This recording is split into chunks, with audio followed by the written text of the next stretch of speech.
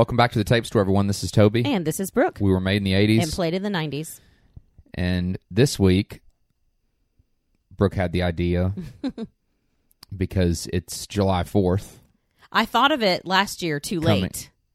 Right. And I was like, no, the 4th's already passed. So now it's prime time. Yeah, Brooke was like, hey, it's going to be July 4th this week. You know, from this Thursday to next Thursday. Right. Why don't we do Independence Day? Yes. Perfect. Good idea. And it's actually one of our listeners mentioned it's 30th anniversary. It this is. Year. So it's actually pretty. I mean, I had no idea. Really? But every year I watch it because 30th. Every year it matters. Wait, I think it's its 25th anniversary. Is it 25th? I'm sorry. Yes, but it's a big one. Yeah, it came out. Excuse me. It premiered June 25th, 1996. Yes. Okay. Yeah. And was released nationwide on July 3rd, 1996. So it will be celebrating 25 years. Yes. I obviously didn't do the math. A really iconic and influential movie. Actually, I'm going to talk about a couple things. Ooh. But yeah, Independence Day actually really kind of changed movies. As far as special effects and things like that. We'll get into it a little bit. And we'll talk about the actual movie, but yeah, I remember this movie. Just a few things about it before we get into, talking about it and stuff. But as I said, released nationwide July 3rd, 1996. It was marketed as Independence Day, but also as ID4. I'd totally forgotten that when you said that. And that's such a 90s thing, yeah. the acronyms. Y2K. Right. ID4. ID4, yeah. It stars Jeff Goldblum. Yes. Will Smith. That's all that matters. Yeah. Right.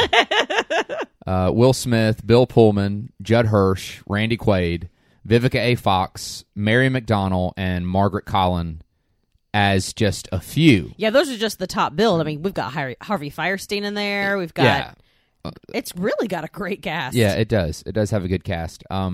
It was directed by Roland Emmerich, who is a big disaster film guy. And we've talked about Roland Emmerich when we covered Godzilla, which is, one of his movies. Yes, because you were like, how do you do Independence Day and Godzilla? How are you the same person?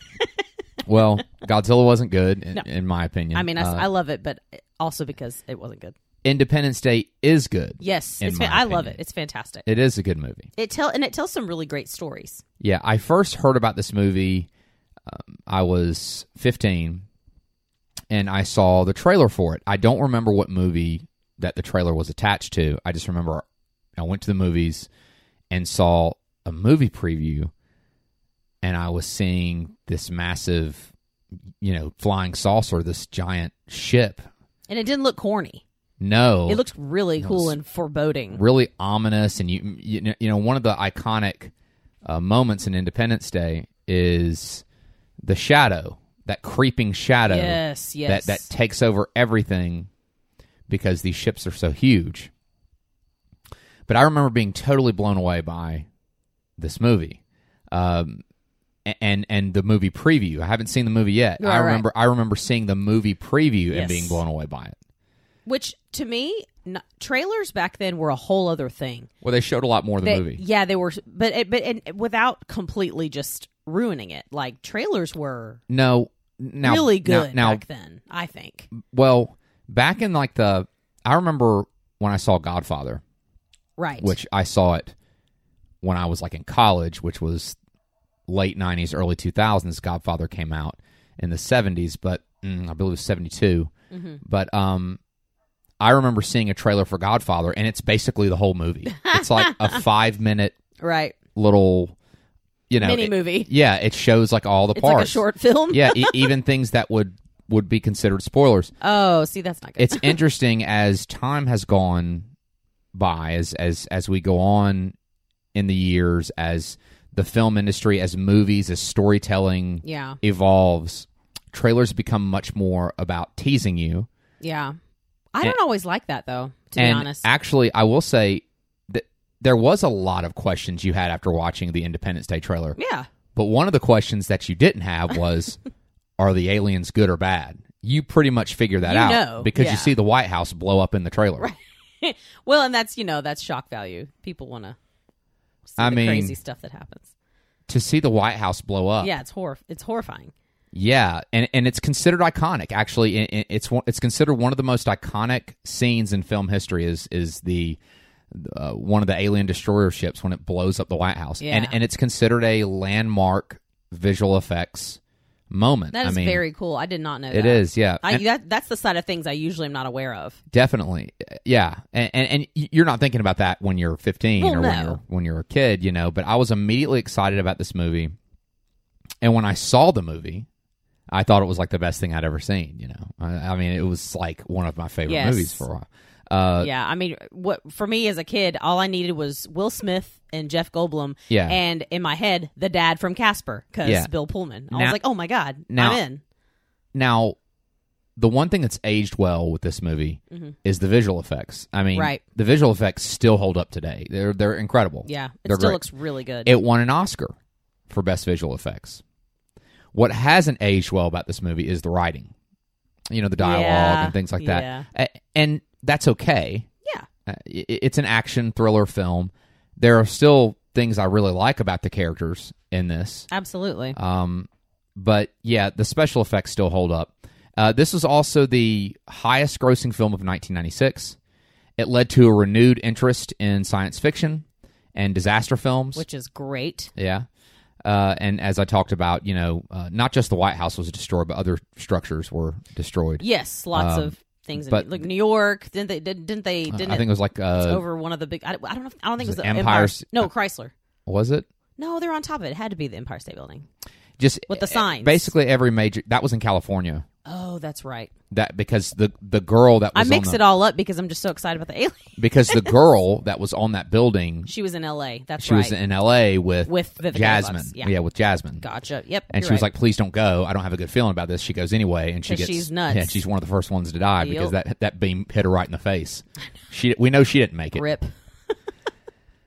But yeah, interestingly enough, I told you it won the Oscar for Best Visual Effects, and it also won a Golden Raspberry, which those are awarded to films for doing poorly in areas. It was awarded a Golden Raspberry for Worst Written Film, grossing over $100 million. Oh, no. And I think that actually speaks to, I think, what the film did well and what it didn't do so well.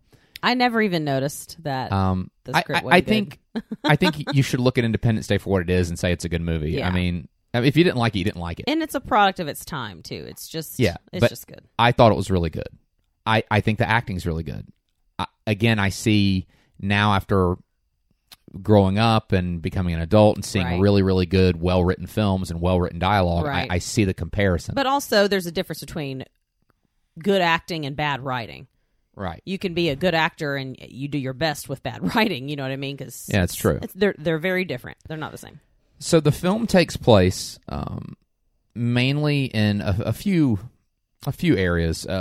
Washington, I believe New York.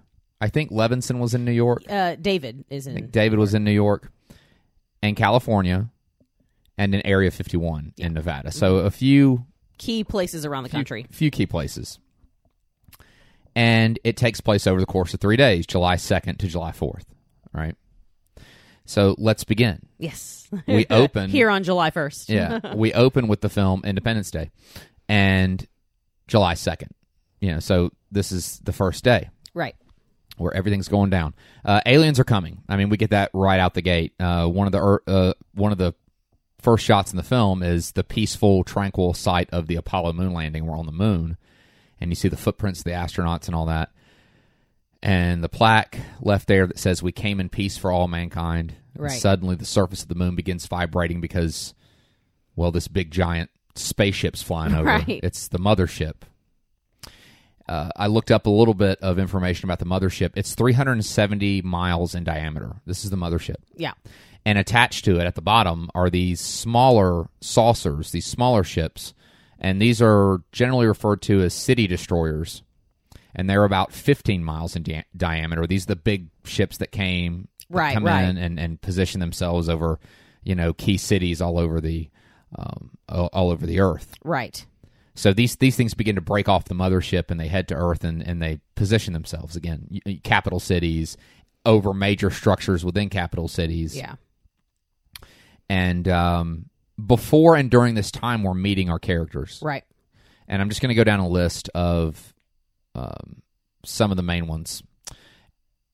The first one is President Thomas Whitmore. This is Bill Pullman. I love Bill Pullman. He was great. I was like, I want him as president. Yeah, like, he just know. Seemed like he'd be a great president. I don't know. I liked him. He really was good as he's one of my favorite movie presidents. Yeah, he had such a gentle but like tough way about it. Yeah. I loved him. He was great in this. He was great. Harrison Ford in Air Force One is probably my favorite. Morgan Freeman played the president in Deep Impact. Yep. The movie wasn't great, but he was so good. I enjoyed good him very as the much. president. Yeah. So, but yeah, Bill Pullman, Thomas Whitmore, one of my favorite movie presidents. He's a young president. Seems to be struggling in his first term in office. I can't imagine a president not struggling with something, but seriously. He's young, and his communications director, who always seems to flank him in these scenes, is Constance Spano. Yeah, and that's Margaret Collin, and she's really good. She's great. And she's kind of informing him, like, where he's problematic, and he's having trouble with Congress or something. I don't know. Yeah, that's always going on. I know. Pick your poison. Very realistic. We have First Lady Marilyn Whitmore. That's Mary McDonald. McDonald, not McDonald. Mary McDonald. She's the First Lady of the U.S. Yeah. She is the wife of the president, and she's really good too. Yeah. They have a neat, sweet little relationship, that you see a little bit of. We also have Captain Stephen Hiller. He's in California. This is Will Smith, a fighter pilot stationed in California who's an aspiring astronaut.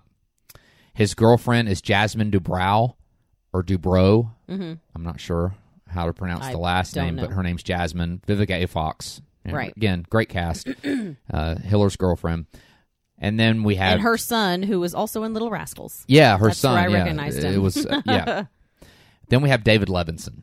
And this is Jeff Goldblum. Yes. He is an MIT tech whiz who works at Compact Cable Company. He's not like a cable guy. No, He works with the satellites and stuff. And he is the former spouse of Constance Spano, and that's going to play a very important role in the story. He's the communications director of the president. Constance is his ex-wife. His ex-wife. We have Marty Gilbert. That is Harvey Fierstein. Probably one of the most memorable characters. He's so funny. It's so brief. It's like a cameo, and it's so unfortunate. I would have loved to have seen him. I know. I wanted to see him freak out throughout the whole thing. He's David's co-worker. We have Julius Levinson. That's Judd Hirsch. He's David Levinson's father. Yeah, he's great in this. And then we have Russell Case, played by Randy Quaid. A former fighter pilot from the Vietnam War who's now an alcoholic and works as a crop duster, also claims to have been abducted by aliens. He claims it a lot. So we're meeting all these people before and during, when suddenly, without warning, the city destroyers enter Earth's atmosphere. And it's really unsettling. I mean, watching it now, it's really... they did so well with it. They did a good job with the panic in the streets. They did a good job with how the president would react and how other people were reacting. I mean, these things are huge. They're really scary. Yeah, and they're just sitting there. Yeah, and one parks over the White House, and this is kind of where we're looking at because one of our main characters is the president. Right. So we have a problem, or do we? I don't know. Yeah. It seems to be an issue. It definitely doesn't look nice. Right. So the president addresses the country in the midst of this nationwide panic, right? And he says one of the taglines, one of the famous lines, which is the question of whether or not we're alone in the universe has been answered, He's got that's a great speech. Yeah, we don't know if they're friendly or not, but, like anything, people are going to react one of two ways. They're going to be really excited about this, or they're going to freak out, and that's what's happening. So, President Whitmore addresses the country, and the first thing that the U.S. decides to do is really bizarre and kind of silly, and to this day, it's one of the goofiest, most pointless things I've seen in the movie. And really in any movie. If you're listening, me and Jeff laugh about this all the time. The welcome wagon. Yes. But I feel like that is what we do. Which, by the way, before I get into the welcome wagon, I just want to say, I also love the scene because I want to talk about Stephen Hiller for just a second. Yeah. He wakes up one morning and he comes out and happens to look up reading his paper, and he notices it. Yeah. And there's that zoom in, and he sees from his home the massive ship over Los Angeles. So he decides to report to his base to basically be on standby.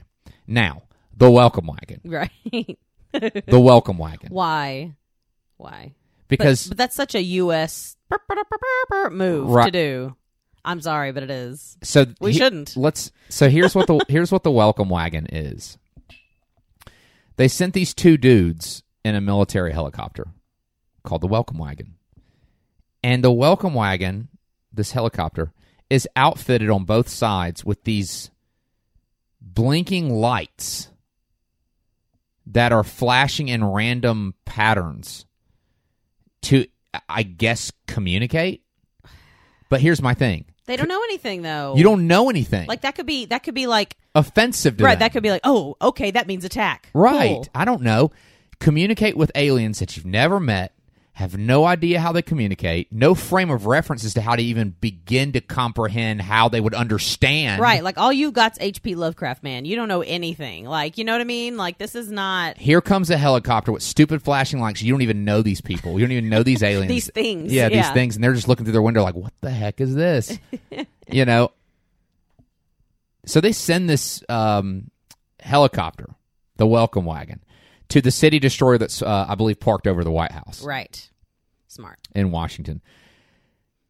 And it's during this time that Levinson, who is super smart, finds a signal that is embedded within Earth's satellites. Because one of the things that happens in the movie when all this is going down is all of our satellite reception, everything goes out. Yeah, right. Well, what Levinson finds out is, no, the satellites didn't go out.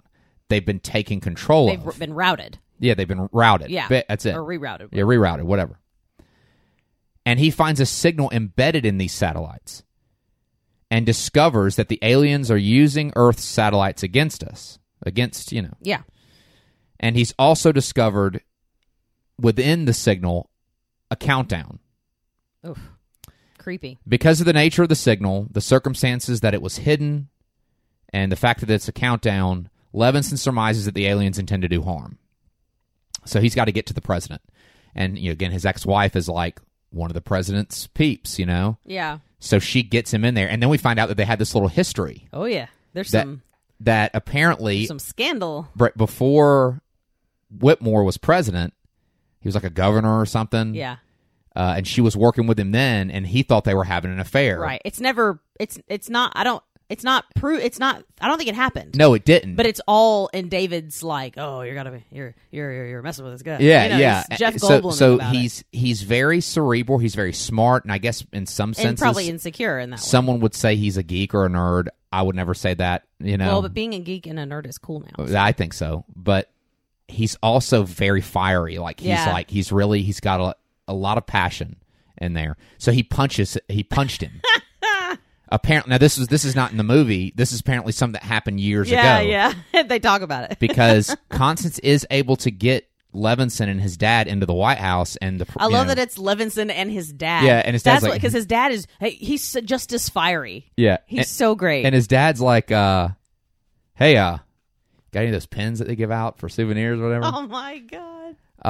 The world's about to end. He wants a pen. Right, and I just want to say, so by this point, we've already met Marty, who is David Levinson's coworker, Harvey Fierstein. Now, Harvey Fierstein doesn't go to the White House, but he tells him, like, you need to get out of here because you need to get out of here. This is going on. Like, oh my god! Yeah, I gotta call my mother. He's just sent her to Atlanta, which is probably also unsafe. It's a major city. Major city, major airport. And so he just sent her to another one of those destroyers. Like, hey, what's up? We got one here too. That's one of my favorite things in the movie is listening to him freak out and be like, David, with his voice. Right. It's so great. Oh, he's hilarious. I'm so sad that he is not in more of this movie. But what moments he's in are great. Yeah, he steals the show. So anyway, but Levinson is in the White House. Right. Thank you for going back and mentioning that. Yeah, I wanted to mention Marty, because he's such a good character. But he'd sent him off like, you need to get out of here. Yeah. I'm going to the White House to talk to the president. So he gets there, and when President Whitmore comes in, he's like, oh, I don't have time for this. He thinks it's just another showdown between him and David. Right, because the last time they were together, David punched him. I love it. And he goes, you punched the president and the dad? He goes, you punched the president? He goes, he wasn't president then, Dad. He was like the governor or something. He was something. So cute. But no, and I love the scene where, President Whitmore's like, I don't have time for this. And David's like, you know what? Forget it. And he like shuts his laptop and she goes, David, tell him. I know. I'm like, y'all still love each other, by the way. Constance. David, just tell him. And he explains to him what's going on. He's like, you got like 20, based on David's, what he's found, they have like 30 minutes. And the welcome wagon's already like on its way to do the stupidest thing on earth. Right. With its stupid blinking lights. This giant 15-mile diameter destroyer that's just ominously sitting over. Right. That should bother you that it's not doing anything yet. Right. It's just sitting there. That should really upset you. And sure enough, the thing opens up, and the famous last words of one of the guys in the welcome wagon goes, this may be a response, Echo One. I'm like, yeah, it's a response, all right. Oh, my God. Done. They got blasted. I mean, they just get shot right out of the air, completely destroyed, killing the pilots on board. So, not good. That did not go well. Are we surprised, though? No, because I was dumb. Of course not. And this is when everyone begins to evacuate. This confirms that this is hostile. This is hostile. At least the smart ones evacuate. Right. Some people are up on the buildings where the aliens this is not are. A hurricane, y'all. This is... Yeah, which is the character we mentioned earlier, the girl that worked with Jasmine, Vivica Fox. She was like, I have a bad feeling about this, don't go. But she goes up on one of the buildings. Come on, man. We're going to welcome these aliens like they do not. I'm like, listen, counterculture is great, but this is not the time. No. It's just not. Yeah, soon after the countdown goes down to 0 and the city destroyers fire upon targets all over the world with this massive beam that shoots down and decimates whole cities. And this is where we see the buildings get destroyed. This is where we see the White House get destroyed. We can assume that millions are killed. Yeah, we see Marty in his car. Oh crap! And you're like, no, Marty, you didn't make it out. It's I think so he's sitting sad. in. I think he's sitting in New York traffic. He's in his car, like just trying. He's to get on the phone. Of course he is, probably because he said he was going to call his lawyer. He's going to call his mother. He's going to call these people. He has probably one of the best death scenes in any movie. He just looks at. He's not even mad, really. He looks at this wall of flame and flying cars, and he just goes, "Oh crap!" What a way to go! So what a way to go! Yeah. Rest in peace, Marty. Rest in peace. Yeah, President Whitmore, the Levinsons, David and his dad, and Constance barely escape the explosion. So again, the president, the Levinsons, and Constance, and other White House staffers, they barely escape in Air Force One. The First Lady is on a helicopter, and it gets hit and crashes. Yeah. In California, the same things. This stuff's going on all over the world, all over the country. It's all at once, just in different locations. Jasmine and her son barely escape. Hiller is safe on his base. His Marine. Right. He was a Marine. And Russell Case had taken his family in an RV like out into this rural area. Yeah. Smart. And we see now. Yeah. It wasn't all him being crazy. There probably was a reason. Yeah. People think that he's like a nut, Russell. And he kind of is. It's not that he's not, but I think it's what he went through. Well, he claims he was abducted by aliens, which at this point... Well, and he was in Vietnam. So we've got Vietnam, one. Yeah. And two, he drinks. Aliens. And I think drinking was a response to the rest of it. That's my analysis. Yeah, so that's who's safe. And the wise fool, yet again. Yeah, the wise fool, right. And the world is, we can assume, is decimated. Yeah. Comparing it to what's happened. We're in chaos. Yeah. And then we go to July 3rd. So that was July 2nd. July 3rd, it is the day of the counterattack. All right. We follow Captain Stephen Hiller as he leads his Black Knight FA-18 squadron to engage the city destroyer in Los Angeles. I mean, we're assuming that there was probably coordinated military efforts all over the country. Yeah, this is probably going on, simultaneously. But we're following Captain Hiller. This is Will Smith. And that's another cameo, Harry Connick Jr. Yes, and he's another I love him. Great part in this movie. He's so funny. He's like a little country boy, which he kind of is. He's from Louisiana. Yeah. His name's Jimmy Wilder. Jimmy. and it's like his best bud. Yep. And well, he says something about light the fires. Like he says some cute little line before they all like go out to their planes. Yeah, and I like that because again, you know, for all the flack that the writing got, they still gave these characters some depth and you got that Will Smith's character and Harry Conn Jr.'s character. They're close. Yeah, and there's a lot of trust there. And but this is a massive failure. Yeah. As the city destroyer is guarded by impenetrable shields, and then released from the destroyer are these smaller fighters that quickly dispatch all of Hiller's squadron, including his best friend, Jimmy. Oh, it's so sad. Yeah, he's like, Jimmy, no. Jimmy dies. It's so sad. It sucks. I hated it, but I knew it. I was like, man, he didn't have a big role. He's not going to make it. Those fighters have shields, too. So the only one that's left is Hiller. And he is able to, he gets into like a jet chase. Yeah. Fighter, chase or whatever. And is able to outmaneuver one of the alien fighters and they crash. So he's able to get one. Yes, and this is also a very iconic moment. It's still impressive because of all the advanced technology. The fact that he was able to take one out, he was able to use, but he had to do it through fancy flying. Right, exactly. Hiller angrily approaches the downed alien craft. The hatch opens when he climbs on top of it, and we see the aliens for the first time.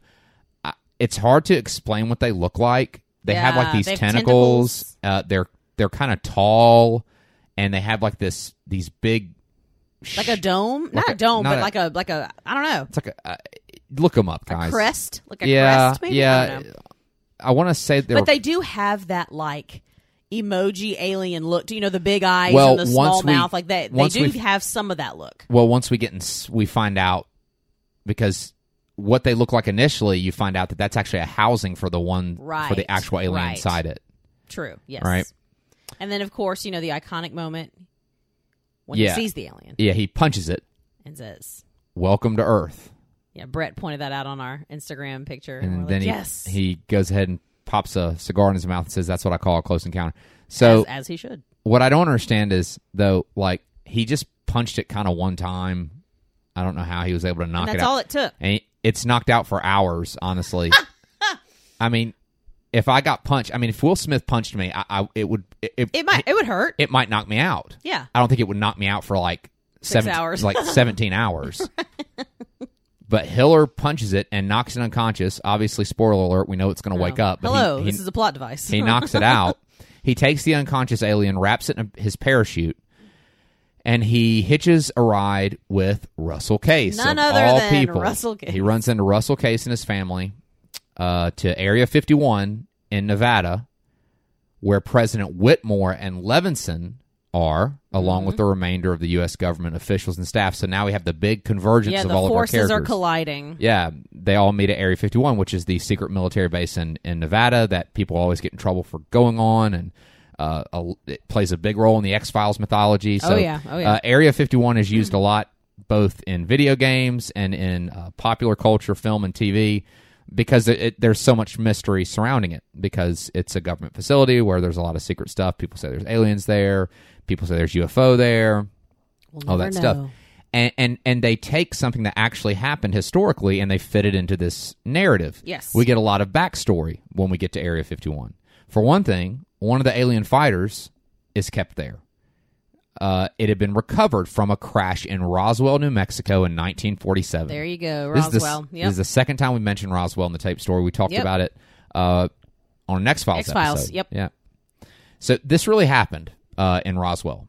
As far as and it's still to this day speculated. There's people that maintain a UFO crashed in Roswell. The government got it and is hiding it, and they keep it at Area 51. They actually put this into the narrative. Yeah, pretty cool.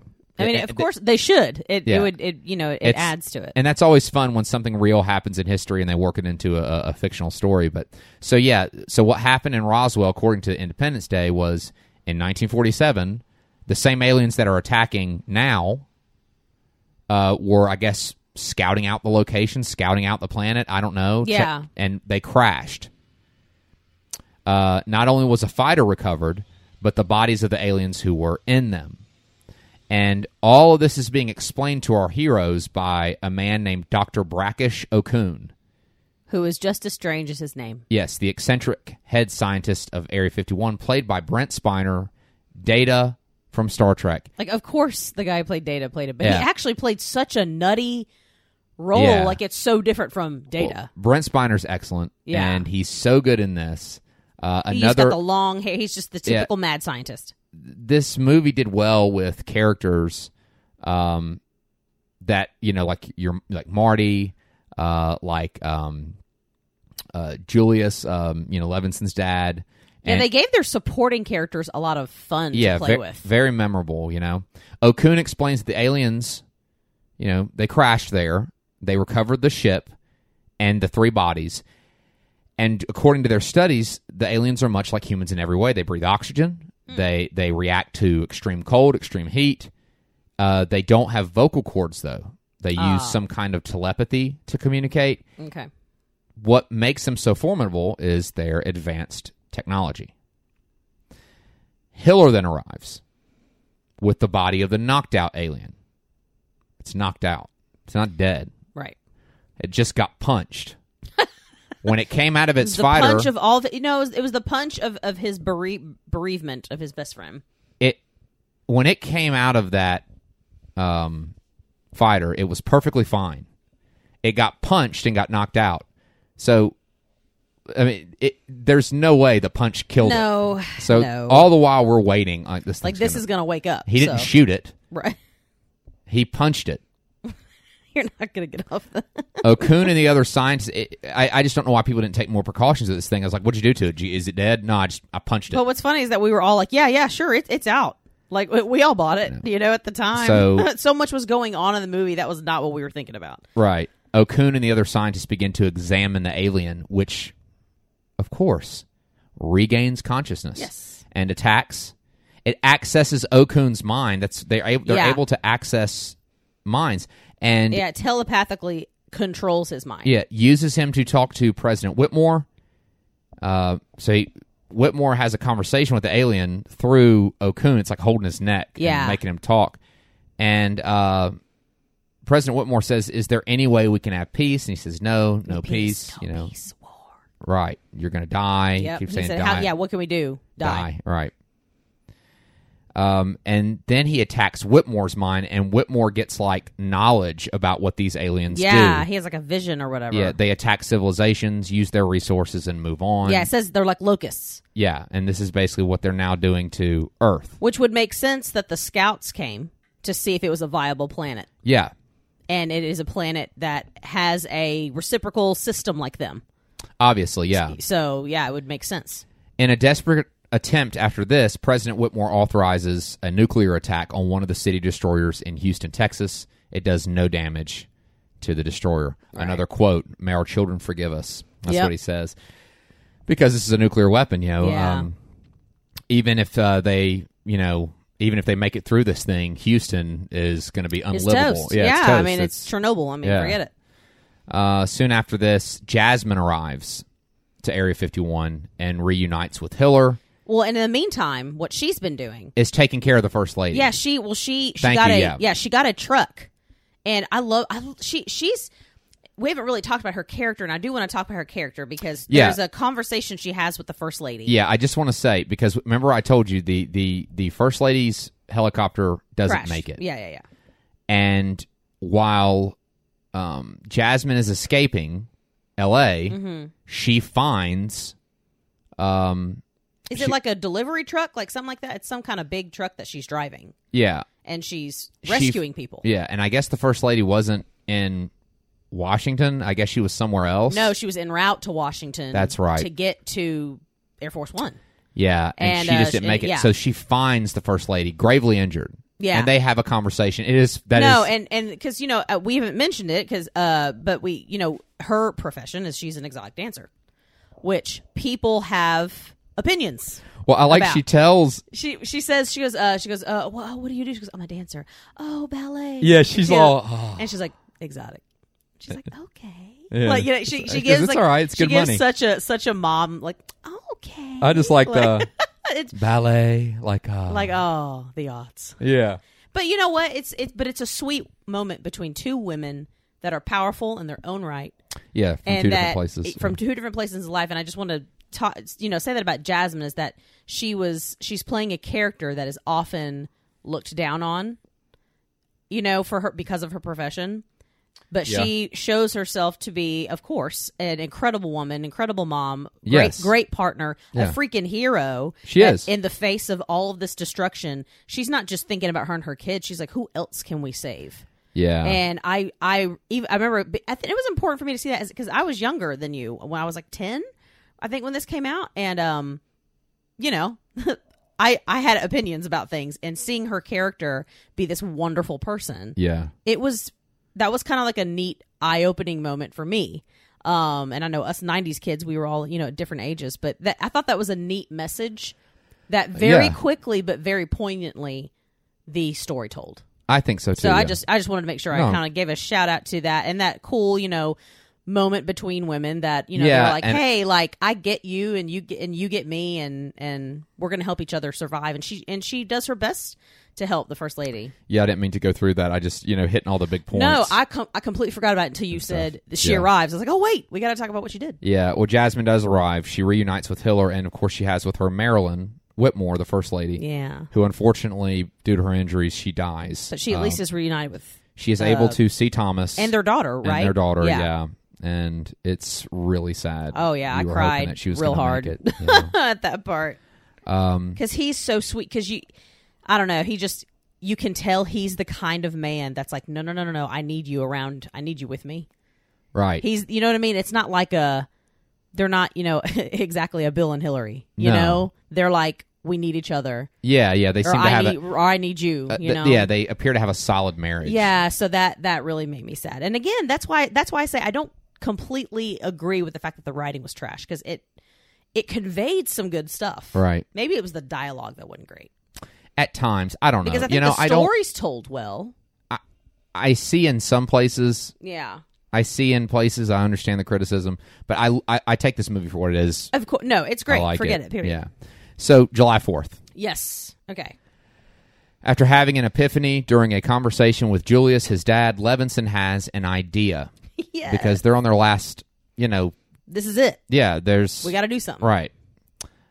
He's going to upload a computer virus. This is his plan. Upload a computer virus onto the mothership using the fighter craft from Area 51.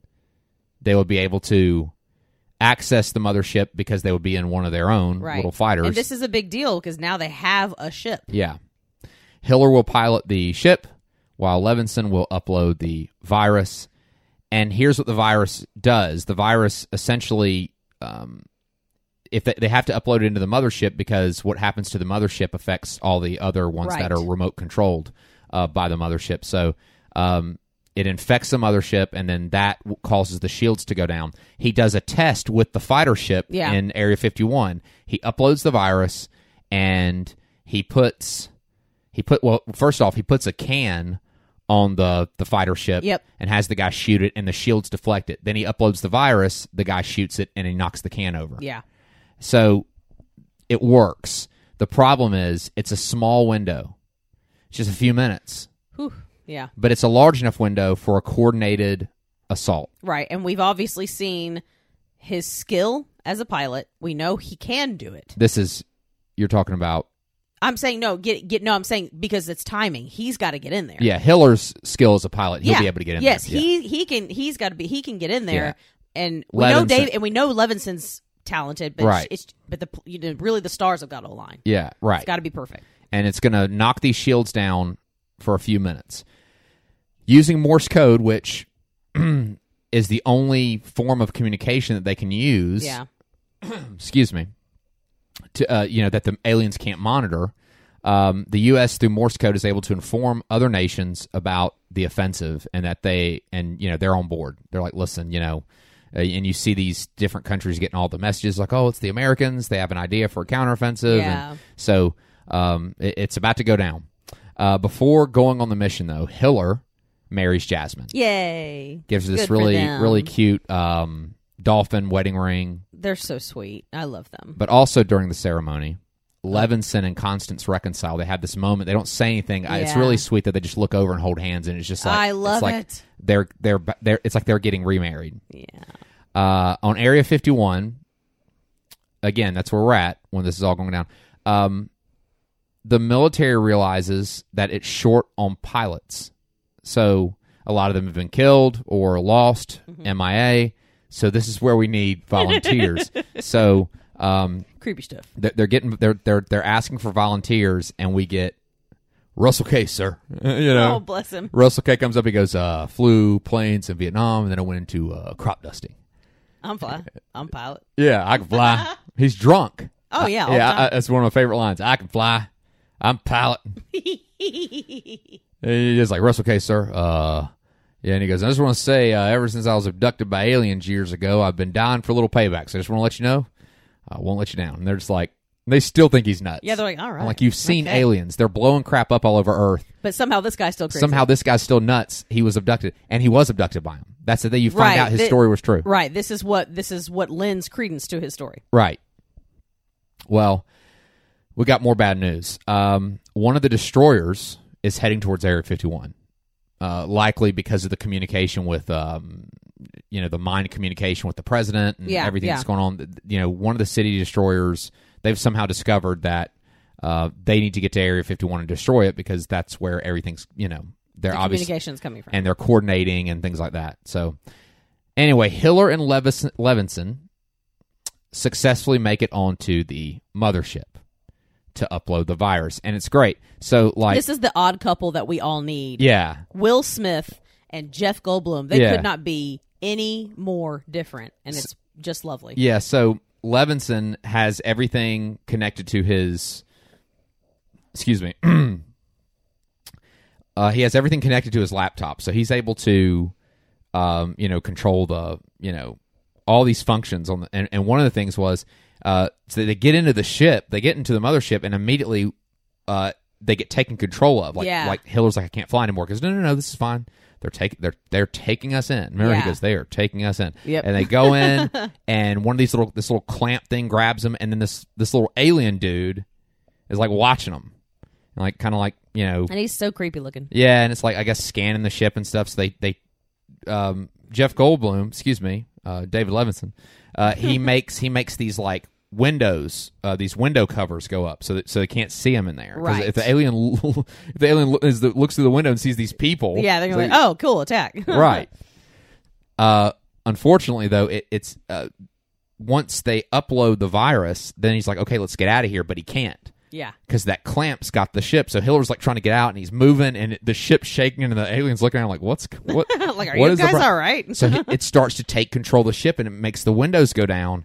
And I just, the whole, like he says it, it's like one of the best, we don't use profanity on the tape store because we want to be inclusive to everybody. Yeah. And some people are listening to this stuff with their kids, guys.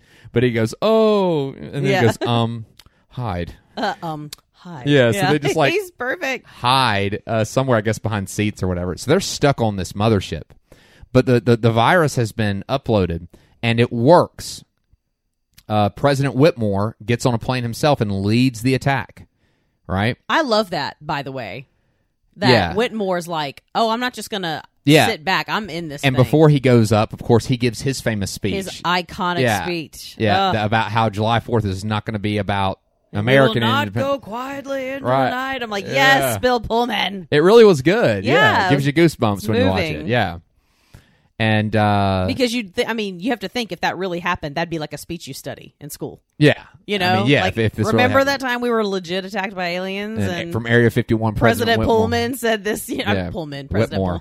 President Whitmore gave this amazing speech. So he leads the attack, and it's working. They're able to they fire on the destroyer. It does some damage. Then here comes the fighters. They're able to blow some fighters up. The problem is. The city destroyers, these big ships, they're too large. Yeah, but once they are getting out of there, that's they have to get out because the ship is closing. Yes, right. So this is a moment that Jeff Goldblum harkens back to Jurassic Park. Yes. Because, well, we're not quite there yet. Oh, I thought we... No. Whitmore is leading the assault on Earth. Okay. To attack the destroyers. Levinson and Hiller are still stuck in the mothership. Okay, That's where we left them. We're going to come back to them. Here's, what I'm saying is, the problem is these destroyers are too big. Yeah. And there's not enough missiles, and they're not doing enough damage to this thing. It's still coming. Yeah. And there's just simply not enough firepower to take this massive thing out. Yeah. And they're running out of missiles. Soon, the destroyer gets over Area 51, and this little hatch that has the big beam opens up. Yeah. So they got to go after that now. It's like, okay, we can't let the thing blow up Area 51. Yeah, because that's everything we have. That's all they have left. Yeah. Russell Case has the last missile. Everyone spent all their missiles, but Russell Case has the last one. He attempts to fire it right at the beam. Where it's it's opened up, but his firing mechanism is malfunctions. Yeah. Russell then says, so sweet. He's tell my children I love them very much. His son's in the room. I know. He's like, no. Well, because this is another thing we haven't really discussed, just because we only have so much time. But his kids are like sick of him and his crap the whole movie. Yeah, and understandably, he's got 3 kids. And he's got 2 boys and a girl. Yeah, because Lydia from Miss Doubtfire is his oldest daughter. Lisa Jacob. Yeah. They're just sick of his stuff, and like I get it. Like he's been a drunk. They just think he's kind of a deadbeat, right? And look, who knows? And now he's about to save the world, right? And it's kind of like even if they're a crappy dad, they're your dad. Yeah. And his son's really upset and moved. He was just misunderstood. He went through something, the whole aliens. And they all thought he was crazy. Yeah, but he wasn't. That's the problem. He was he genuinely was disturbed and needed help. Yeah, but no one took him seriously. Right. So Russell decides to sacrifice himself. He flies into the beam. The ship as it fires the beam. He flies into the wet. He says up yours first, and then it's like, remember me? Yeah. Hey boys, remember me? I'm back. Like he yet again another great way to go. Yeah. He's not sad at all. He's like he's wanted this moment of like you took something from me. Yeah, and now I'm gonna his kids save are gonna the freaking world. Kids are gonna grow up without him, though. It's sad. I know. So. This destroys the city destroyer, though. It not only destroys the weapon, but it's a weakness for the whole ship itself. It destroys the entire ship. It reveals its weakness, as I said. We then see shots all over the world, because then we get now we know how to take them out. Yeah. Send the message to all the other right. Forces around the world, and we see around the world other nations. We see shots of the city destroyers going down. Yeah. And so showing that obviously everybody figured it out. This is the way to kill him. Yeah. Hiller and Levinson are stuck on the mothership now. They got to get out of there. Right. Right. They have a nuclear missile on the fighter. Right. And they deploy it. They shoot it, and it gets... Yeah, it goes in because that little pod that alien's in that's like looking at him and stuff. They shoot it right in there. It's like, yeah, and they're like, he has no idea what we're about to do. Okay, buddy, bye bye. They're like waving and. So once they shoot the missile, that clamp lets them go, and they're able to get out of there. And that's when they're trying to. Yeah, and that's when we have our, their reactions are both so funny because. Well, because the missile ignites. Yeah. But before that, the ship. It's closing its doors. It's trying to keep them from getting out. Yeah, right. Right. Yeah, so they're flying through, and he's like, go left, go right. He's like, man, stop, stop side seat driving, and they're trying to get out of there. Jeff Goldblum has his calm panic. Yes. And he's trying to get him to go left, go right, go this, go that, and then finally they see the doors closing. They're getting out of there, and what does Jeff Goldblum say? What he says best. Right. Must go faster. Must go faster. Yeah. Go, go, go. I'm like, yes, Ian Malcolm's back. A little tip off. And I remember seeing that in the theater. Tipping your hats to Jurassic Park. I remember being like, did he do that on purpose? Was that on purpose? Because that's great. Yeah. And they get out of there and, by the skin of their teeth. And then the ship explodes. Yes. Because the nuclear missile explodes. It blows up the mothership. And you think it kills them because the shrapnel from the mothership overtakes them. Yeah. But they are able to make it to Earth. and they return to Area 51 with another gallant entrance. Yeah, Cool guys don't look at explosions. Yeah, they reunite with their wives. They both have cigars coming out of the wreckage. And President Whitmore thanks them and stuff. It's really cool. And then I think there's a mention. I think the one of the kids mentioned something about fireworks on 4th of July. And you see pieces of the mothership. Yeah, shooting through. I think it's Jasmine's kid. It might have been, yeah. And that's it. That's how it ends. It's so great, man. And I want to say for one, that's Independence Day. That's a wrap for Independence Day. But two, obviously there was a sequel in 2016. It's Independence Day Resurgence, which did not fare well. It made its budget and then some. I mean, it wasn't unsuccessful, but I don't think it was. It wasn't as good a story as this, right? And but Dr. Okun, Brent Spiner's character, who you think the alien kills. Yeah, I always assumed he died until I read about it today. Yeah, he actually lives. He's in the sequel. So. Yeah, he was in a coma. The alien, the shock of that experience put him in a coma. We don't know how long. I guess maybe in the second movie they tell us. We haven't seen it. But he did not die. Yeah. So, and I remember getting home from the movie and calling my dad and telling him all about it and about how great of a movie I thought it was. I remember there was a game on PlayStation, I think, Independence Day. And it was, I liked it. I only played it like one time, but I liked it. I remember your Captain Hiller and you're flying around under the massive... Oh, that's fun. Mothership. There was a line of toys. I had a few of the figures. I did not have any of those toys. Yeah, I had one of the aliens, which were really crazy, cool looking. Yeah. Had a whole line of toys and stuff. It was a really, really cool movie. But had a lot of great themes. You still had very, very Independence Day, a lot of victory, a lot of sacrifice. Yeah, but it really. I mean, movies kind of weren't the same after that. Yeah, I mean, it was just visual effects. It was just a movie that changed things, and there's been a lot of those movies that they come out every so often. A movie comes out, it changes things, and that one definitely did. Just like I think Blair Witch. Oh Lord, changed things. Which is a '90s movie we have to cover. Oh, absolutely. There's a lot. Yeah, we haven't really branched into our horror genres too much yet, outside of Are You Afraid of the Dark and certain things. But we'll get there. I am looking forward to that. Yeah. But that was it. It was a good movie. Liked it. Fun. And you were just in time to watch it before Independence Day. Yeah, before Independence Day. So and celebrate 25 years of aliens of ID4. Yeah. But it's a good one. It's a good one. Well, we're gonna wrap things up. So why don't you tell everybody where they can find us, Brooke? And alrighty. Well, if you're on Instagram, that's where we spend most of our time. It's where we, connect with you guys. We message you guys and just enjoy getting to know you. We're at The Tape Store. We're also on TikTok by the same name. If you are on Twitter, we are The Tape Store Pod. And if you'd like to shoot us an email, we'd certainly love to hear from you. We're The Tape Store Podcast at gmail.com.